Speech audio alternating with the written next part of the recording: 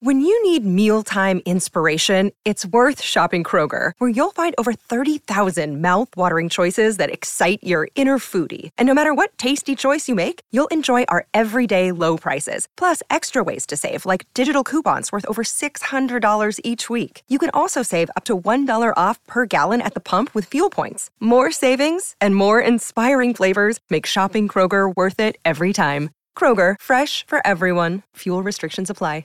McFarland Energy, everybody. Thank you for sponsoring the Bradfo Show. Bradfo Show on the go, live from St. Petersburg, Florida, where the Red Sox dropped the first game of their series 4-3 to the Tampa Bay Rays, falling 9 back in the wild card. Well, we're looking at individuals now because that's what you got to do.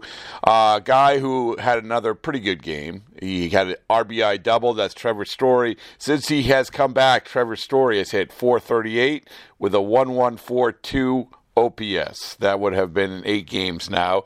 So, step in the right direction. A guy who's playing a lot better, like not really translating in the standings for the Red Sox, but, you get baby steps. Baby steps, and that's what they're getting with Trevor Story. You're getting the Trevor Story that you thought that you're going to be getting, certainly since he came back off the injured list. Well, sat down with Trevor Story before the game and talked a little bit about how he had fixed things, how he gets to this point where he feels much, much better about himself. It's a Bradfo Show on the go.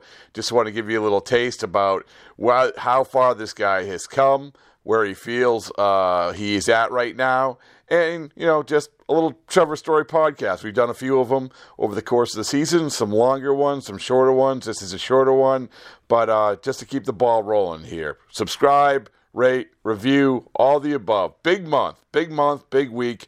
Bradfo Show. Here's Trevor Story. So Trevor, you made a slight adjustment, and it seems to be paying off. Yeah, it's been good, man. Just trying to stay closer to the ground and use the ground, because that's where my power comes from. That's where my stability comes from, and so the adjustments have been good, and I feel like it just takes a little courage to try something different, in the game, and it's been good for me, so I like it. Is it so? I know there's a little bit of a toe tap. Is that what you're talking about? Staying close to the ground? Yeah. Just and it's really similar to what I did. What I've done over my career. It's just a little bit over time. It's gotten a little higher and a little higher, and I think it's just a good way for me to gather and stay balanced. And like I was saying earlier, it's something that I've done, in drill work and played with in the offseason a little bit. And I just decided, let's go ahead and do this in the game. When you talk about the courage to do it, when did you finally muster up the courage to sort of go all in with it? I did it in Minnesota just after. I think after one of the game, I think it was after the first game. Just hadn't felt like I was getting to my power spot, and I was just like, let's do it, and because in my work pregame, that's what I was feeling, and I was just takes that little courage to try something, a little different in the game.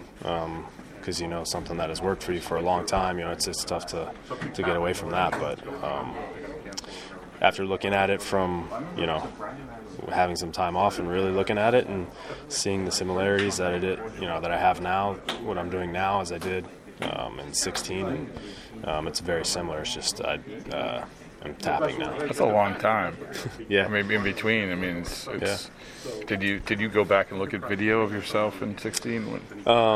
Yeah. I think I'm always kind of looking back at times where I felt really good, and there should be similarities, I think, and the move was, the move itself was similar with the hover, but